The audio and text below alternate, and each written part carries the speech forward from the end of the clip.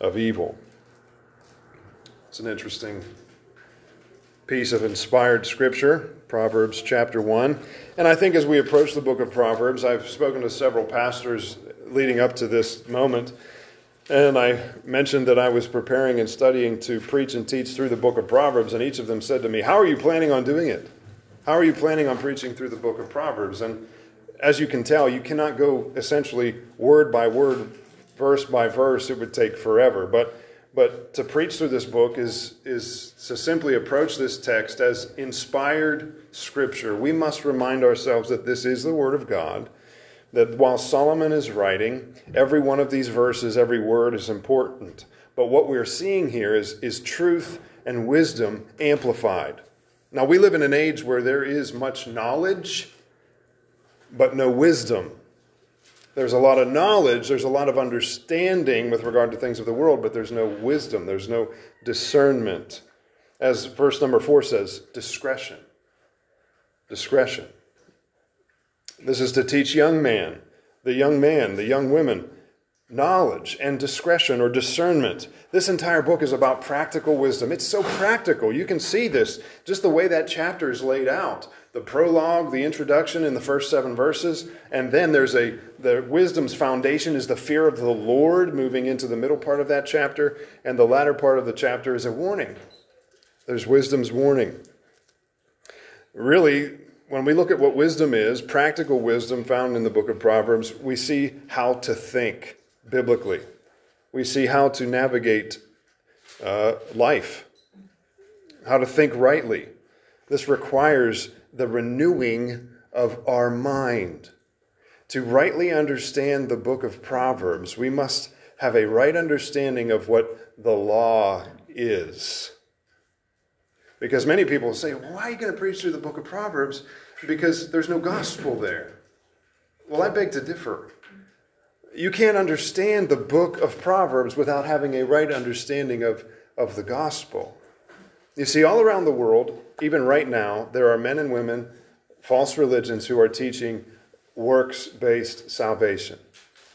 Do this, check the box, fill in the blank. You've earned it. You've worked your way there. That's actually the only two approaches to religion are either works-based salvation, which is false religion, or salvation by grace alone, through faith alone in Christ alone. The law, dear ones, was never meant to save. The law was meant to lead us as a schoolmaster to Jesus Christ, the one who has kept the law, that by faith in him, his righteousness is imputed to us, and we are born again by the Spirit of God. This is really, they're downstairs. Good to see you. We're born again, and then, therefore, we see that the law cannot save, but we see that the law is reflective of who God is, right? So we see that the law is good, that there's a way to live in accordance with the law. There's a way to live in the desires and the holiness of God, and that's what we see here in the book of Proverbs.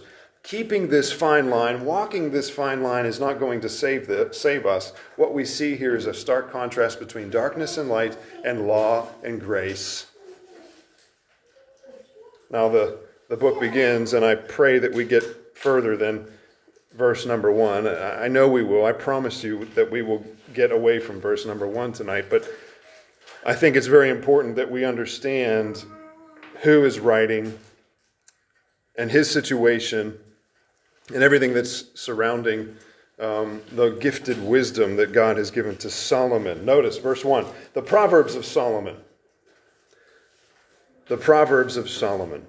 Proverbs literally means, either you can translate it this way, a parable, a riddle.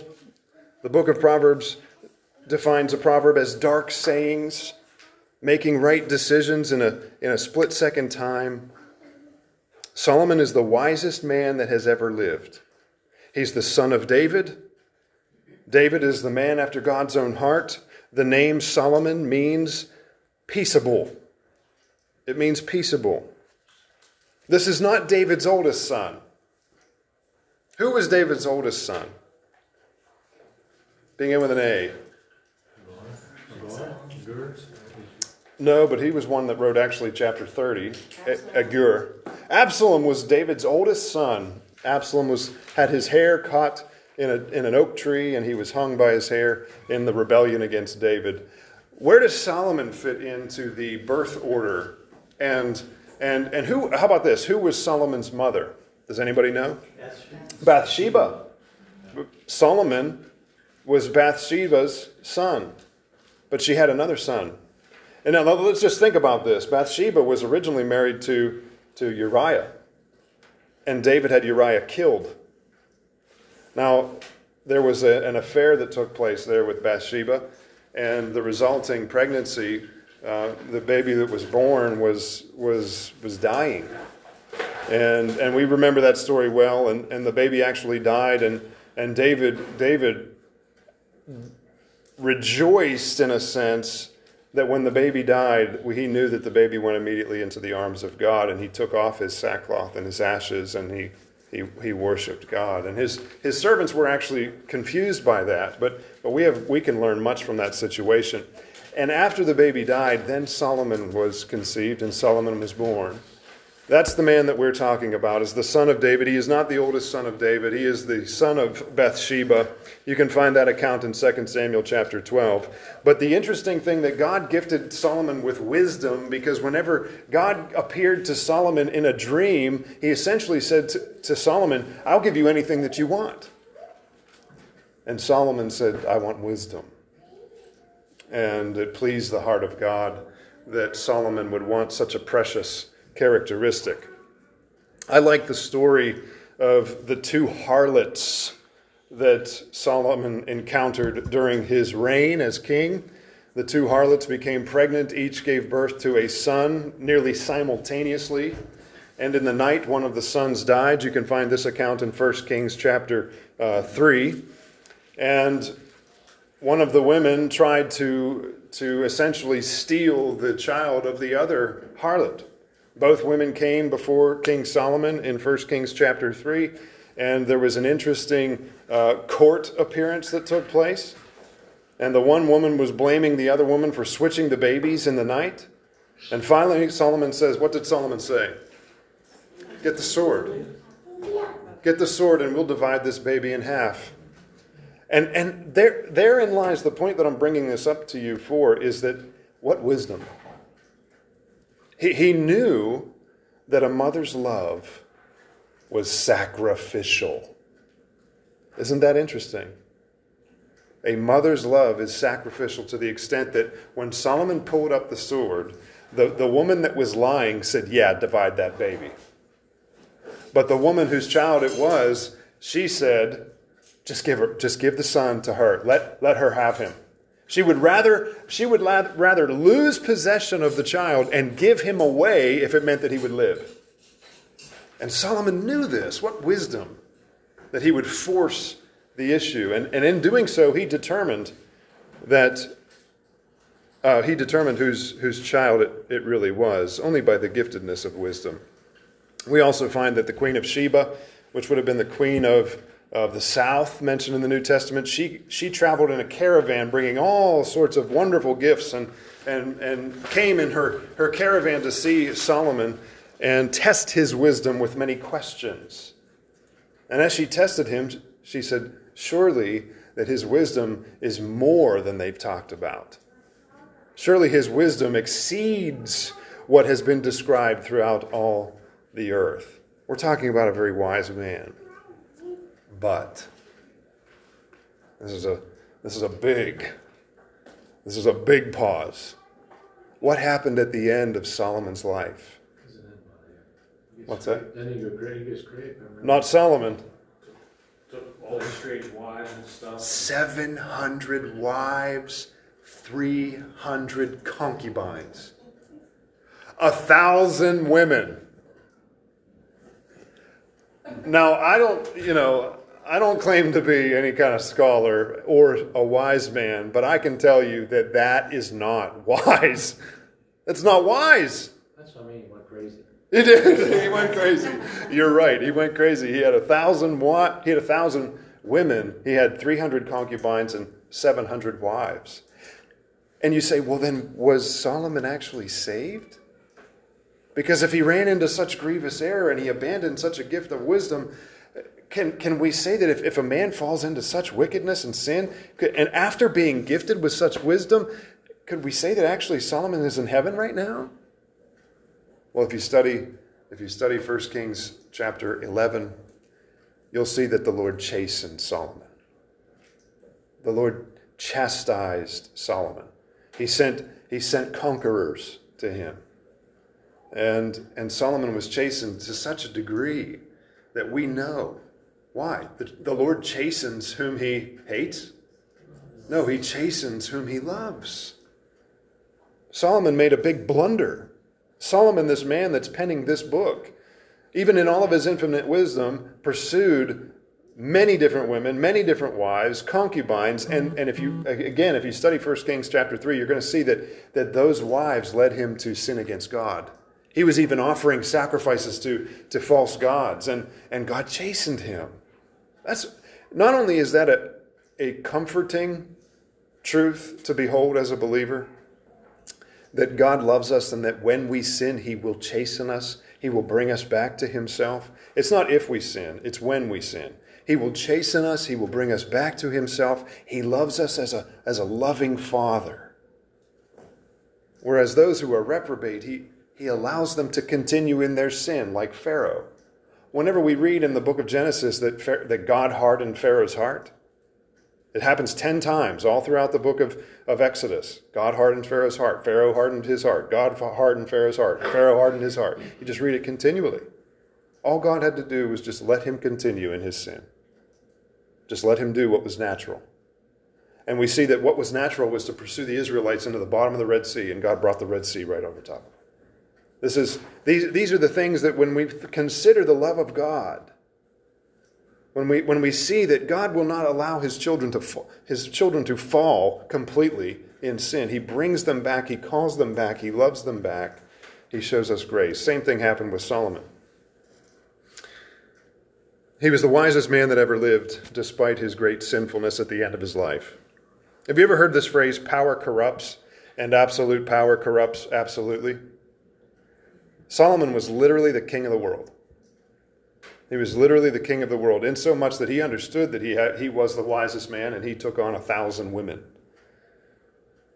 It's a very dangerous place whenever a man has a little bit of power. That's why throughout the entire New Testament you see the language of humility, right? Do you know that the key? What's the key to understanding your Bible?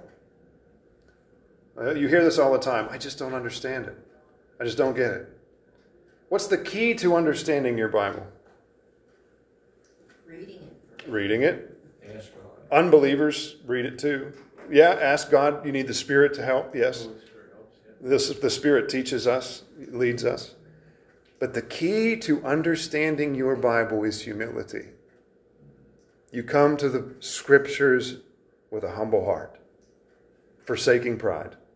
If you want to know what this book teaches, come with a humble heart, seeking God with humility. If we have the slightest twinge of power, it's so dangerous. It's like playing with fire. Leaders in the church are continuously reminded in the New Testament that we are to be humble, servants, slaves, right? There's that slave language all throughout the New Testament that teaches us that we should be serving Christ, serving his people. In fact, that's what the word deacon means. It means a waiter. It means a servant. I remember being in one of these little turnpike gas stations one time where you get the little license plates with your name on them.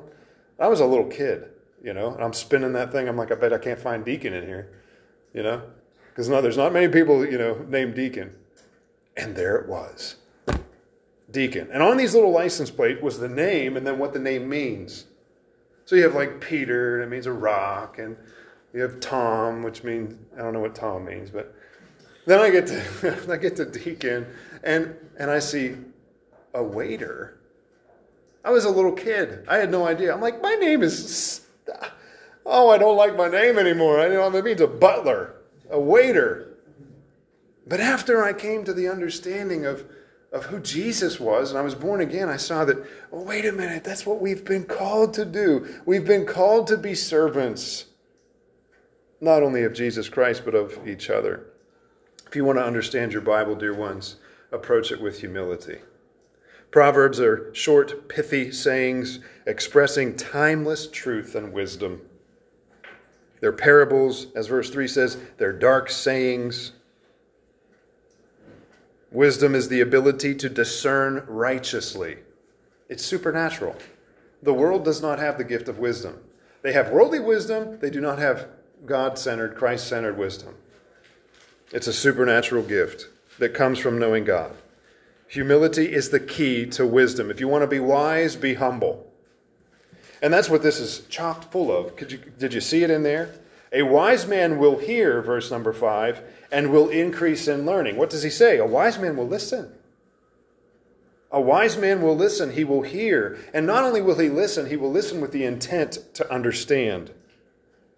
He will increase learning. You can always learn from somebody.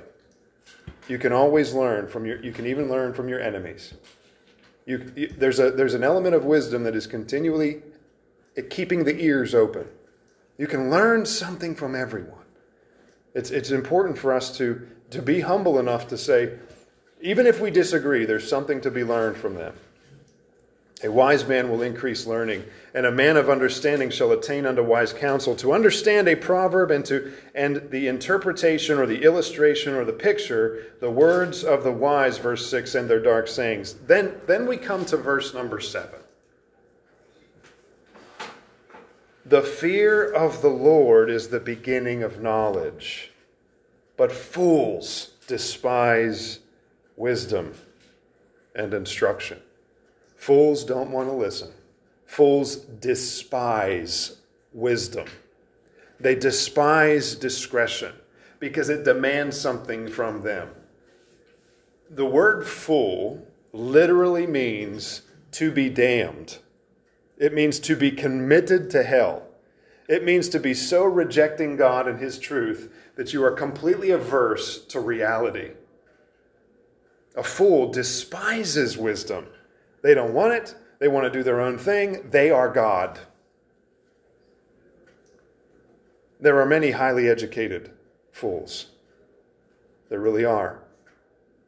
You don't have to be someone, people think about the word fool. You think about somebody that's just being silly, or they've never attained, or they're mediocre. What Solomon is addressing here are those who think that they're really wise. They're the ones with the placard on the wall. They're the ones with the signed. They can be parading their knowledge, but they have no wisdom. The fear of the Lord is the beginning of wisdom. Let's explore this a little bit. To fear God means to respect or reverence God. It's to have piety. Wisdom means shrewdness, prudence, ethical discernment.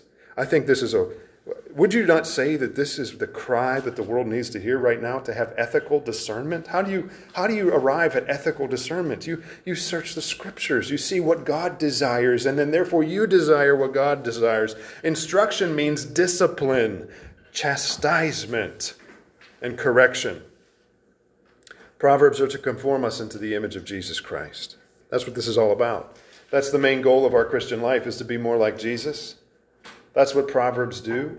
Proverbs are supposed to conform us to Jesus' image. Then pick this up here in verse 8. My son. What familial language. My son. Solomon is speaking here. My son. Every man wants to leave a legacy. Every man wants to leave wisdom with his child. Above all, a man wants to leave his son or his daughter with the knowledge of Christ. My son, hear the instruction of thy father, and forsake not the law of thy mother. Do you see it there? There's humility again. What do we see on every TV commercial, every single cartoon, every single television show? Mom and dad are dumb. Right? The world is teaching that the children know best. If you don't think that I'm right in this, Just take a van full of teenagers and say, where do you want to go to eat? You're going to have 13 different answers. And they're all going to be fighting over which direction you're to go. And if the driver or the leader says, we're going to go to Wendy's, everybody's going to say, no, I don't want to go there. There's a natural aversion in a child's heart. There's a natural rebellion no matter what. There's this natural resistance against the father and mother. And this proverb says, listen to your father. Listen to your mother. There's wisdom there. Learn from them. Where the world says, no, don't listen to mom and dad. You don't need them. You do your own thing. You'll figure it out. The Proverbs are full of this kind of language. For they shall be an ornament of grace unto thy head, chains about thy neck. My son, of sinners entice thee. This bloody language that continues through verses 9 through 19. It's having this picture, this righteous, this Christ follower that is getting asked to come with the deceitful and the destructive and the bloodthirsty. You have two contrasts there. A believer in Jesus Christ is not going to follow after the bloodthirsty and run with that crowd. They're just not going to do it because it is contrary to the will of God. Verses 9 through 19 push the son away from those things. Notice that in verse 20, that wisdom cries without. Picture this, that there's a righteous, truthful woman who is outside the city gates. And she's crying out. She's crying out to the conscience. She's crying out to the heart. She's crying out gospel proclamation. And what you're going to see through this entire book is that wisdom is illustrated by this righteous woman. Wisdom is pictured as this noble, righteous, prudent, faithful woman. It paints a picture of beauty. It paints a picture of righteous desire. And she cries without. She cries outside of the city with her voice. She says, listen to me. She cries in the chief place of the concourse in the opening of the gates, verse 21. The city, she utters the word saying, how long will you simple people, your simple ones, will you love simplicity? How long will you desire the things that are contrary to wisdom? Verse 22, in the middle of verse 22, and the scorners delight in their scorning, and the fools hate knowledge. Turn you to my reproof. Behold, I will pour out my spirit unto you. I will make known my words unto you, because I have called and you refused. I've stretched out my hand and no one regarded. Verse 25, but you have set at naught all my counsel and would not of my reproof. You didn't want it. And notice what this imagery is painting in verse 26. I'll laugh at you. I will laugh at your calamity. That is powerful language there when Solomon says, if you think that you can resist wisdom your entire life, come the day of judgment, you're going to desire wisdom and wisdom's going to laugh at you.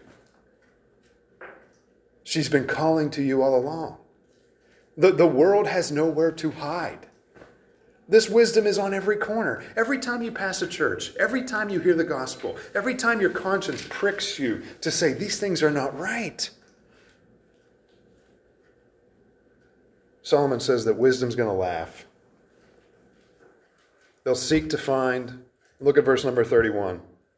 Therefore shall they eat of the fruit of their ways.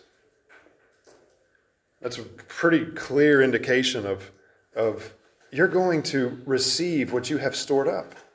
You have failed to follow wisdom. You've desired the things that are contrary to God. Wisdom's going to laugh at you in the day of judgment.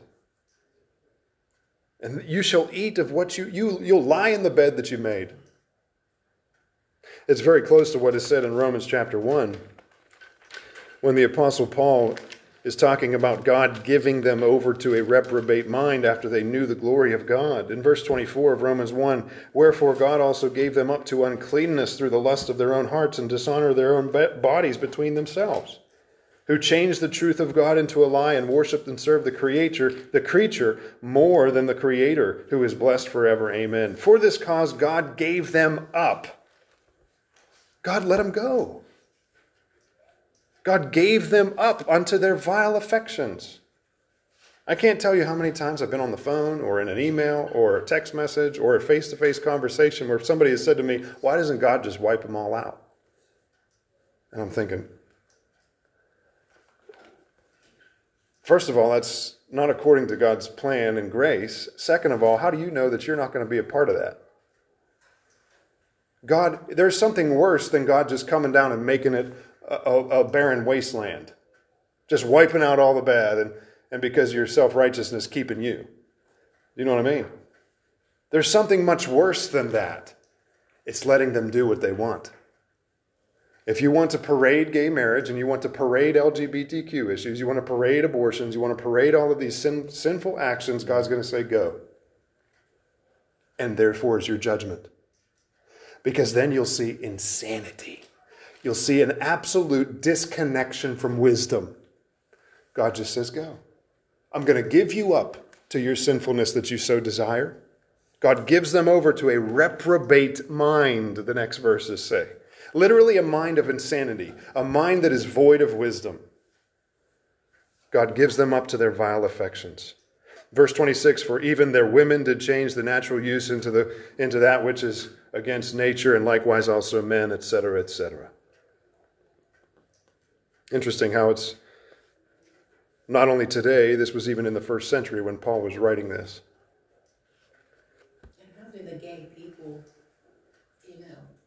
they read that? Don't they understand what it means? Or? Probably choose not to read that. Yeah, there's a lot of scripture that, you have Leviticus 18, you have Deuteronomy that talks about dressing like a woman, how it's contrary to what God has ordained. You have 1 Corinthians chapter 6, I believe it is, that said, an effeminate or homosexuals or those who abuse their created design, they will not inherit the kingdom of God. But then there's the verse that if you ever encounter someone who is living a homosexual lifestyle, this is what's crazy. I actually was sitting with a pastor, and we'll end here because we're over time, but I was sitting with a pastor in our area who has bit the bait of liberalism, I would say, with regard to homosexuality. And his remark was, and just because I really need to be careful about quoting somebody and not quoting him exactly, but to paraphrase, he said, as a church, we're not concerned with someone leaving their homosexual lifestyle. And I thought, I didn't say anything, but this is a prevalent argument today. That, look, all we really want is just to have people come into the church, and if they're homosexuals and they're living in homosexual sin and they're living in a homosexual lifestyle, we're not really concerned about that. All we really want to know is if they know the gospel. That's essentially what this pastor was saying. And I was so caught off guard and so taken back by this that I just was hoping that he would kind of reverse course and say something different. Let me just put this out there that we are most definitely concerned with someone leaving the homosexual lifestyle. Because in 1 Corinthians chapter 6, Paul says, let's go there. Let's just end there, okay? 1 Corinthians chapter 6.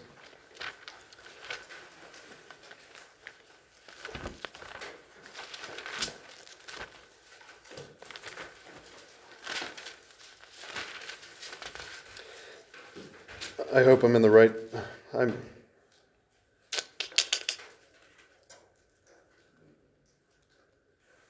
Look at verse number 9. Know ye not that the unrighteous shall not inherit the kingdom of God? Well, that's pretty, there's a blanket statement. That includes liars.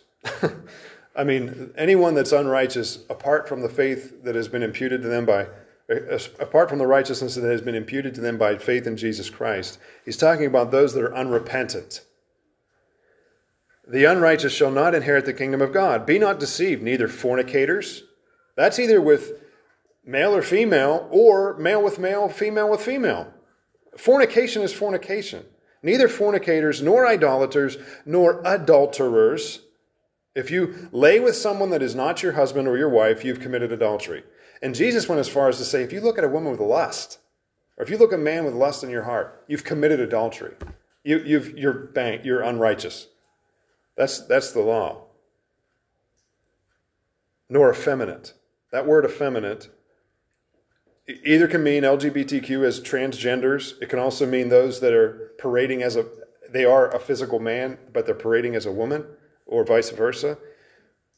Nor abusers of themselves with mankind. It's very important. If you're using a translation that only has effeminate and then not the second word means those who are male prostitutes for male buyers. Actually, it says male prostitutes, nor male prostitutes, nor homosexual offenders. The second word there is male prostitutes for homosexual prostitution. So that's a pretty clear statement. I mean, I would go as far as to say that our Bibles don't translate that powerfully enough.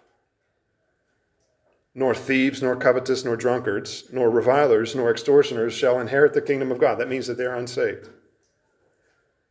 But praise be to God for verse 11. Such were some of you. But, there's where you love the buts of the Bible. But you are washed, but you are sanctified, but you are justified in the name of the Lord Jesus Christ by the Spirit of our God. What has happened? The Spirit of God has come into your life, washed you in the blood of Christ, made you born again, brought about repentance, given you faith, and now you live in newness of life pursuing the wisdom of God. What a remarkable work that God has done in our lives. Such were some of you. We are most definitely concerned with homosexuals leaving the homosexual lifestyle. To allow open and blatant sin into the church is, as Paul said, a little leaven leavens the whole lump. And what he's talking about is that, no, you don't have to have this perfect church. You just have to have a repentant church that desires righteousness. Each of us in this room is battling sin. Every one of us is battling sin. But it's not an open, unrepentant sin where we say, oh yeah, whatever, it's just all under grace. That's a problem. Okay, I can keep going all night long. I think they'll read that and they'll just say, well, you're a sinner too, just like me. And it's like, that's what you're saying is the difference is we repent, we know we're sin, the conviction, we know that's wrong. They still choose this is the way I'm born. And I always say, well, I was born a sinner too. Like all of us were born sinners. So you could argue that you were born that way, fine. Well, I was born a sinner as well, and I repented, and I think that's what they overlook. They just say, well, you're all sinners too. So why am I any worse than? But they decide to continue living the lifestyle, which you're saying is the difference. I agree. I just couldn't believe that I was hearing a pastor say this, that we're not concerned with them living a homosexual lifestyle. We just want them to come in contact with the gospel. To an extent, that's true. I mean, because the gospel will change them. But if they're just saying, yeah, I believe the gospel, and continuing in that sin, that's not conversion. That's not conversion. There will be repentance there. Have you ever heard of the WDJD? Well, that's WWJD. I mean WDJD. What did Jesus do? This is an easy way to evangelize. Just it's an acronym, WDJD. And have you heard this? WDJD. W, would you consider yourself a good person? That's the question. Would you consider yourself a good person? And usually if you ask somebody that question, oh yeah. Okay. Do you know the 10 Commandments? There's D. Let's compare your goodness with D. What are the 10 Commandments? Have you ever told a lie? Oh. Have you ever stolen anything? Yeah. Have you ever looked at a woman with lust? So you're telling me that you're a lying, thieving, adulterer at heart. You, by your own admission, some of you may be thinking that this is sounding rather familiar, but you still consider yourself a good person. J, what would God determine, based on your own affirmation, on Judgment Day? Are you saved or lost? Just by comparing your life to the 10 Commandments. You've already admitted that you're guilty and that you're lost and you're in need of a Savior. So we should come to Christ, repent of our sins, and trust in Him. Very simple evangelistic method. Okay, now we have 5 minutes. Questions, thoughts?